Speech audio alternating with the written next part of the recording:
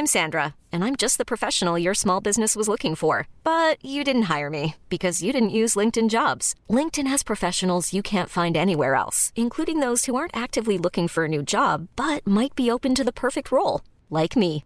In a given month, over 70% of LinkedIn users don't visit other leading job sites. So if you're not looking on LinkedIn, you'll miss out on great candidates like Sandra. Start hiring professionals like a professional. Post your free job on linkedin.com/achieve today.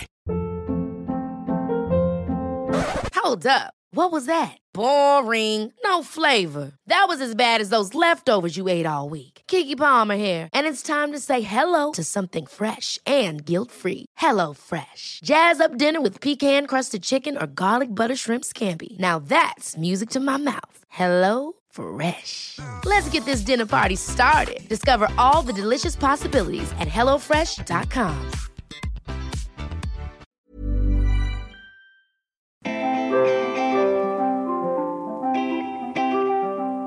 Hi, we're Sarah and Helen, and welcome to the Amazing If podcast. This week we'll be sharing with you our ideas, hints and tips to help you have a happy career.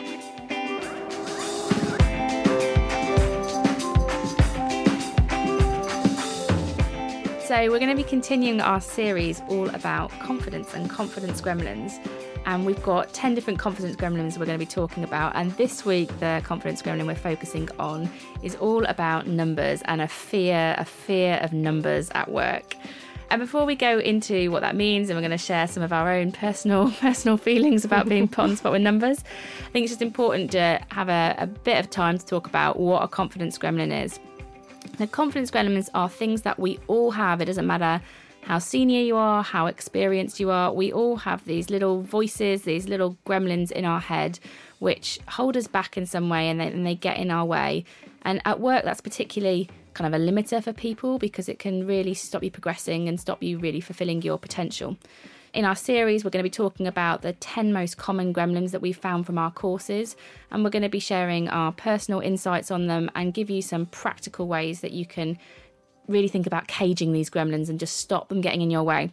So with that, let's get on to the fear of numbers, the confidence gremlin of numbers at work. Sarah, what's your thoughts on this? Why is it such a big thing for people? I think it's really interesting. I do wonder whether it does go back a little bit to things like school without wanting to get sort of too psychological about it. But maths was always one of those topics I think that was quite Marmite. People sort of either loved it or hated it, could either do it or couldn't. Yeah. Often you sort of really struggled with it. Certainly for me, it was something I had to work really hard at to sort of scrape my way through my sort of GCSE maths, etc. And I think people have kind of almost a lot of hang-ups about when you say numbers, what that actually really means. Yeah. And then just convince themselves it's something they can't do, and therefore I'm going to avoid it at all costs, which is sort of pretty much what I tried to do with maths GCSE, to be honest. And what about at work? What's your personal experience of this at work?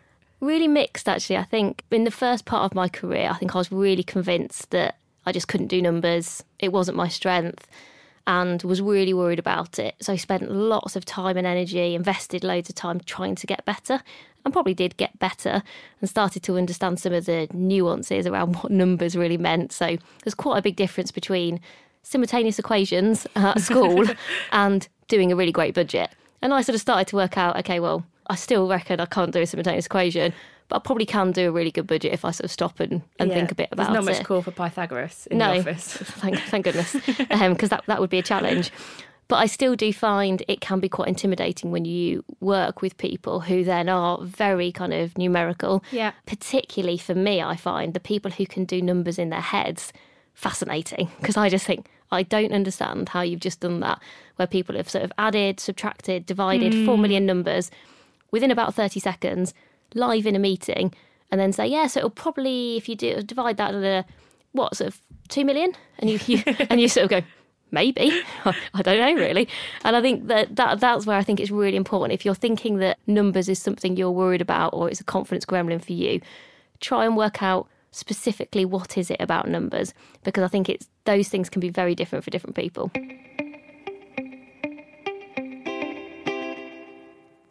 I used to work in a business where really I always think that the main intellect that was valued was analysts, like analytical thinking. Yeah. And it actually really affected my confidence because I'm not the most analytical person. It's not a super strength of mine. I think at the time I didn't think about, well, what are all the other things I'm good at? I was just focusing on this business really values that skill set of kind of numerical and analytical knowledge, and I don't have it, and therefore I'm not as good. And I think sometimes the numbers one's a really interesting one because you almost put it on a pedestal and you suddenly don't think, well, I'm actually really good at leading, or I'm really good at communicating. It doesn't matter if you're kind of good at those things. You think, but I'm not as good at numbers as somebody else, and therefore that I'm doomed. And this is where I think the biggest thing that I learned is sort of this 80-20 rule that I now apply to my own sort of learning and development, which is where I spend 80% of my time getting better at the things that I'm already really good at. So this is kind of making my strengths stronger. These are my super strengths, the things where kind of I want to be spiky. And actually 20% of the time on developing those areas that I do still want to improve. I don't think it's bad to say that you're not brilliant at everything. I don't think anyone is.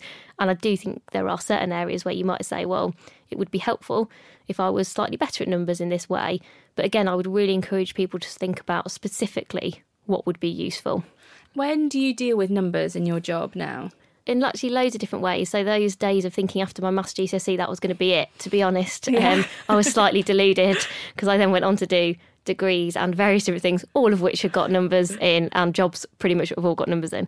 So yeah, that celebration of passing my maths GCSE was sort of slightly short-lived. But now I do things like budgeting, working out how we're going to invest marketing money, making sure we're spending that money properly. So actually you deal with numbers on quite a regular basis. The other real kind of breakthrough moment for me was about kind of making friends with finance. So that would be my sort of second top tip, is finance people are just like the rest of us. They're just good at something different to me. And actually, most finance people I work with are very prepared to sit down and explain to you how something works, help you get better, but also don't forget they're there to support you, to make sure you do a really great job.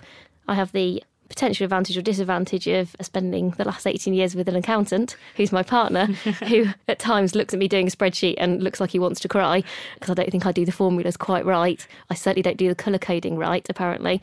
But actually, finance guys have got a really interesting and kind of different skill set that's really complementary to you if it's something that you're not great at. So what can you learn from them? And actually, you can just get that little bit better incrementally. Just that tiny bit better at budgeting can actually make quite a big deal, quite a big difference, I guess. But don't feel like you end up having to become an expert. I have no aspirations to become an expert.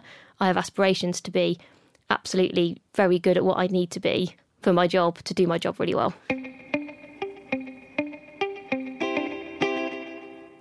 I think one of the things that's helped me here, so I wouldn't, as I said, I'm not this analyst kind of person, is to look at numbers and to get the insight from them. And I think people can see that that's a strength of mine. So I'm not going to be the person who's going to quickly in a meeting work out net present value and future income flows. That's not going to be me. I'm not going to do that in the meeting.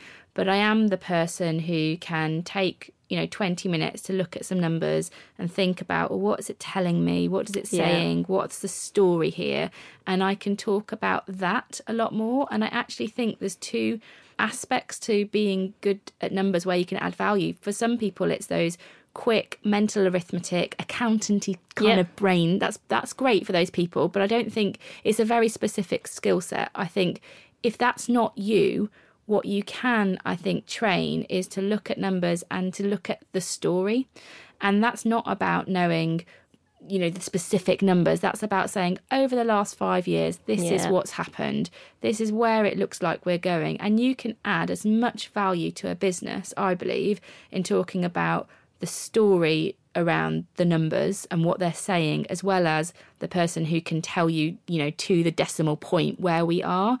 And so I think it's really important for people to recognise that being good at numbers doesn't just mean you can draw up a balance sheet. Being good at numbers is also about understanding, and you can do that yourself. If you take the time, you can do that and you can get that understanding and know that story. Yeah, and I think even if that idea of being able to tell a story from numbers feels quite intimidating, because I would guess for some people that feels kind of something they might aspire to, but might feel quite far away at the moment.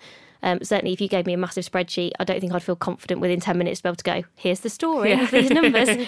But what I think I would feel more confident about now is asking questions about those numbers. Yeah. Because I think that was almost the sort of slightly paralysing thought for me, was I was so caught up in thinking, I'm not very good at this. I thought every question I was going to ask was going to just make me look really stupid. And so I would never ask any questions. I would sort of be looking at these numbers. I wouldn't be able to do either of the things you just described, as in I couldn't work it out and I couldn't work out a story. But I never really got any better because I never asked any questions, because it was sort of this fear of being found out. So another really kind of confidence gremlin that's really common, this whole don't find out that I'm not as good as you maybe think I am, or I hope that you think I am. But again, it's incredible how when you sometimes ask some of these questions to say, oh, it looks like there's a bit of a trend here. Is that what you're also seeing? How two of the people in the room are also thinking exactly the same thing. Nobody else has asked the question either. Yeah. Or actually, just by asking the question, the finance guys or someone who maybe is a bit more confident with numbers says, well, actually, I'm not sure it is quite a trend, because actually, if you then look back over the last 3 months, it was a bit more up and down. But potentially, if it keeps going in the same direction, it will become one. So you've not been wrong. You're just asking a question to sort of further your own understanding. And so again, I think if you can frame questions as this is about me making sure I really understand, and again, get away from the idea that by asking that question, you're potentially going to look a bit silly. I just think very rarely do people ever think that. You sometimes overthink what people think about you, if that makes sense. And really, when I've been in meetings with people who are really into the numbers, like unless you're in a meeting with, it's just a finance meeting, or it's just a kind of a meeting with accountants, really the value in the business is talking about the story. So whether you're coming up with it or you're asking questions, that I think is the level that people should be having a really meaningful conversation at. Actually saying, was it 1001 or was it 5006? That's not really the where the value is going to come from. So in terms of things that we talked about, we said you can apply this 80-20 rule, so you can accept that you're not trying to be kind of the perfect person for it, but just look at areas you can get better at. So maybe it's telling stories or whatever that be. We talked about building a relationship with somebody in finance that you feel is approachable. I think that's a really good idea. It makes it seem much less scary than this department that sits over there that you've held on a pedestal. I can promise some of them are nice. Yeah, definitely. And then we talked about asking better questions. So in the room, not feeling like you have to ask about the calculation, but asking questions that can derive the story. Is there anything else that you think can help people who have this fear of numbers? Well, I think the other thing is, if you're listening to this now and thinking, well, this is not my confidence gremlin. Yes, there might be some work I can do on it, but actually I'm quite numerical, I'm quite confident. Think about who you could help. Yeah. Because this is actually a really common confidence gremlin that I hear a lot from lots of different people. And so actually, if you are, think about how you could kind of give back to somebody else or help them improve in that area, because they might have something that then you could do a bit of a skills swap with. They might be really good at presenting, and that might be your confidence gremlin. You might be good at numbers. That might be their confidence gremlin. And so actually between you can sort of help each other. Yeah. I suppose the other thing I would encourage you to do, if it is your confidence gremlin, think about who you'd feel confident enough to share the fact that it's your gremlin with. Because actually people can only help you if they know it's something you need help with. Because I've definitely experienced things myself and with people I've worked with in the past where when someone does finally say, well, the reason I'm not doing this is because I'm terrified of numbers. And I'll think, well, I didn't know. Yeah. I didn't know that you were I've worked with you for a year and you always seemed okay and you didn't seem to mention it and I never noticed it. And that person is in their head thinking they must just know that I'm rubbish at numbers, etc. But actually, until you tell people, it's incredible how most people don't realise what your confidence gremlins are, because they live in your head, because they feel very scary to kind of talk about out loud. But there's something about being able to frame it as, oh, numbers are a bit of a kind of confidence gremlin for me. I've noticed you're really great at them, or I really admire the way you can tell a story from numbers, like you were sort of describing. I wonder if you could just help me a bit with kind of how do you do that? Yeah. So what's the sort of process that you go through? And even if you sit down with somebody and buy them a coffee for 15 minutes and you actually take an example, take a real life example and work that through, you're suddenly that little bit better than you were 15 minutes ago. Yeah, I agree. I think for the people that it isn't natural for, a lot of people do have a process. A lot of people will say, well... Yeah, I definitely do. I do. I take the numbers and I will spend 10, 15 minutes looking at it beforehand and thinking, what are the 3 things this is telling me? I don't need to go deeper than that for what I do, but I do need to take 3 things away, and that's what I do. And I think other people will have their own hints and tips to deal with all the things at work that we have to get through. I think as well, it's probably useful for someone to think about, how is it holding them back? So get really specific. What things are they not doing? If this is your confidence gremlin, what are you not doing? So are you not speaking up in a meeting? Are you not building a relationship with somebody specific because you're intimidated by them? Not going for a job you really want because it says the dreaded words, commercial acumen. You know, not that I'm speaking from personal experience or anything, but when you see those jobs and it's like, oh yes, highly analytical, but also highly creative, and you think, how can I do both? Yeah, well, I remember being really daunted when I was going for a previous role, and it said owning your own P&L, and I was like, wow, that seems really scary. Big. And then actually I went in and I was like, this is a budget. This is a budget with an annual review, but in that bullet point on a job description, terrifying. It seems really terrifying.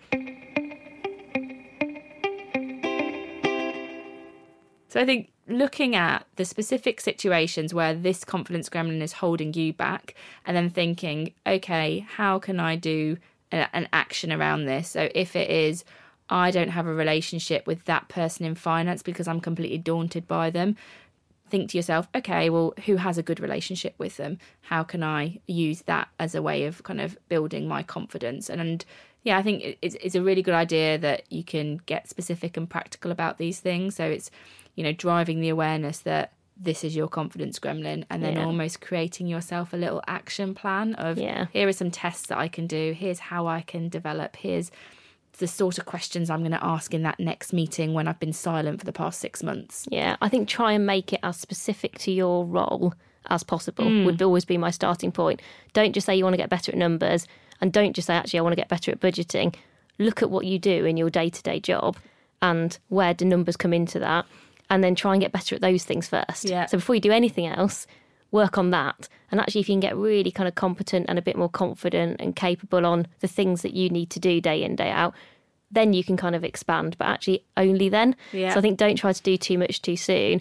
And remember, it's not only people in finance who can help you with this. Lots of people are really good at numbers.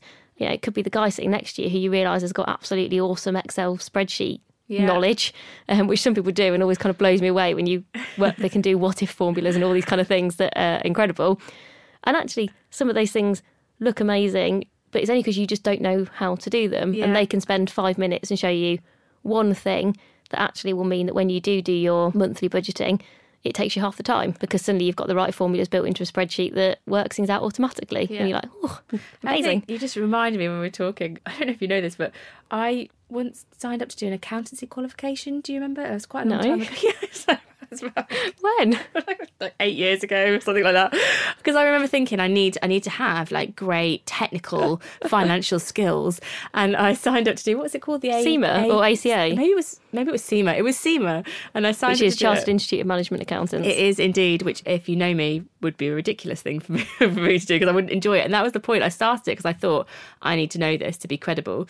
And I didn't enjoy it, and I think now I realise you're better to do the thing that you enjoy. So I enjoy storytelling. That's kind of how I found my angle on this. But I think finding the bit about numbers that you enjoy, maybe it is I can do something in Excel, and it's just the kind of the fact that you could do that. Maybe it's telling the story. Maybe it's the neatness of a balance sheet. Whatever it is, I think it's not being the accountant. I think that's what I used to think. Like you had to be the accountant, but several years on, I realised that that's not going to be my strength. That's not your future. That's not my future. That's not my strength. Okay, so hopefully we've come up with some good hints and tips for people to address this confidence gremlin if they're struggling with it. And I think it's really important to remember that this is a difficult one. And then the numbers one, I think, is a particularly challenging one for people because it's often been holding them back for quite a long time. So don't forget that if you're going to think about some small tests that you can do to give yourself a reward when you've done it, acknowledge that you've actually done something good. How do you acknowledge when you've kind of tested your gremlin, Sarah? Well, my favourite reward is to go and get a very expensive coffee. As you know, I'm a coffee fiend.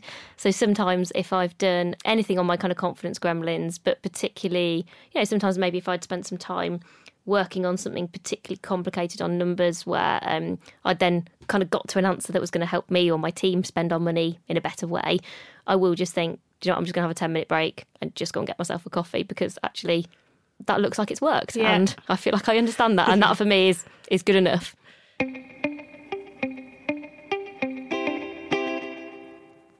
So So thank you for listening to this week's Amazing If podcast. We hope you found some hints and tips that can help you with your confidence gremlin. And don't forget, this is part of our series on confidence gremlins, so come back and listen to our next one.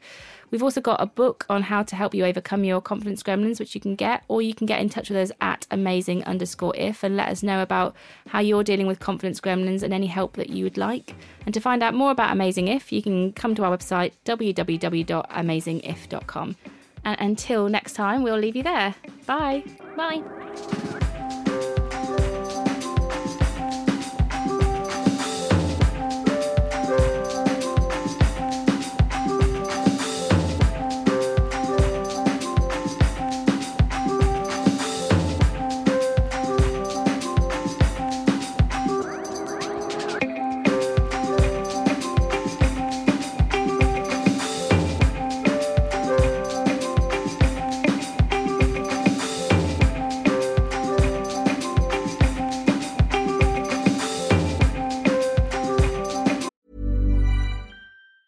Hi, I'm Daniel, founder of Pretty Litter. Did you know cats tend to hide symptoms of sickness and pain? I learned this the hard way after losing my cat, Gingy. So I created Pretty Litter, a health monitoring litter that helps detect early signs of illness by changing colors, saving you money and potentially your cat's life. Pretty Litter is veterinarian developed, and it's the easiest way to keep tabs on your fur baby's health right at home. Go to prettylitter.com and use code ACAST for 20% off your first order and a free cat toy. Terms and conditions apply. See site for details. Ever catch yourself eating the same flavorless dinner 3 days in a row?